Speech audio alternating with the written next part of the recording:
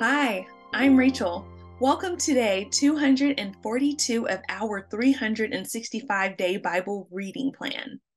Today's reading is titled, Jesus and His Message. We'll be reading John chapter 12, verses 37 through 50 in the New Living Translation. But despite all the miraculous signs Jesus had done, most of the people still did not believe in him. This is exactly what Isaiah the prophet had predicted. Lord, who has believed our message? To whom has the Lord revealed his power arm?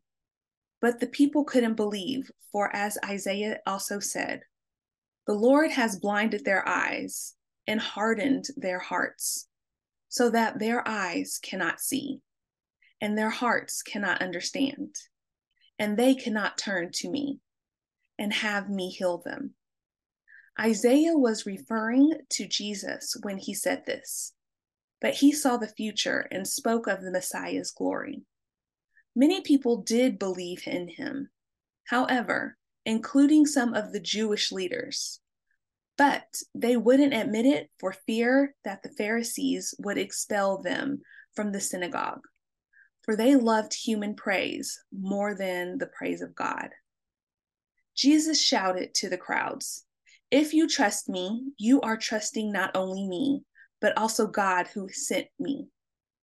For when you see me, you are seeing the one who sent me. I have come as a light to shine in the dark world, so that all who put their trust in me will no longer remain in the dark. I will not judge those who hear me but don't obey me, for I have come to save the world and not to judge it. But all who reject me and my message will be judged on the day of judgment. By the truth I have spoken. I don't speak on my own authority. The Father who sent me has commanded me what to say and how to say it. And I know his commands lead to eternal life. So I say whatever the Father tells me to say." Thanks for joining us for today's reading.